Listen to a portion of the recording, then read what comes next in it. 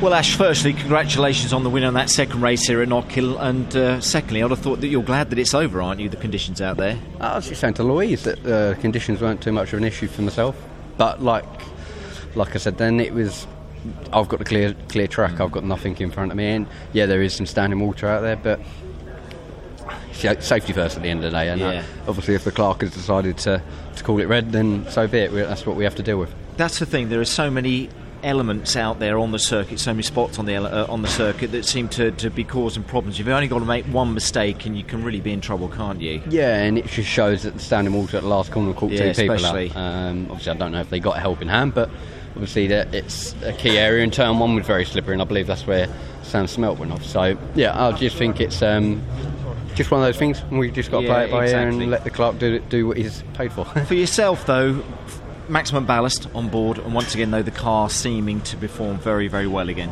Yeah, obviously I don't think the ballast sets the balance for a corner, but it just slows how quick we can stop the car and how fast we can accelerate the car. So we made a few changes then to assist. They seem to work. Didn't get a true reading, but considering the conditions, I believe we made a step forward with the car. Yeah, and that's maximum points again, isn't it? 2 out of 2. That's so far been a very good weekend for you, hasn't it? So far, so good. So far, so good. So good. You know, but conditions-wise, again, I'm sure it's going to be the same for race 3. But you'll just approach it as and how you have to, won't you? Yeah, exactly. And we'll have to find out where we're actually starting in race 3. Reverse grid. Yeah, super stuff. Good, great win. Thank you. Well done. Cheers, Ash.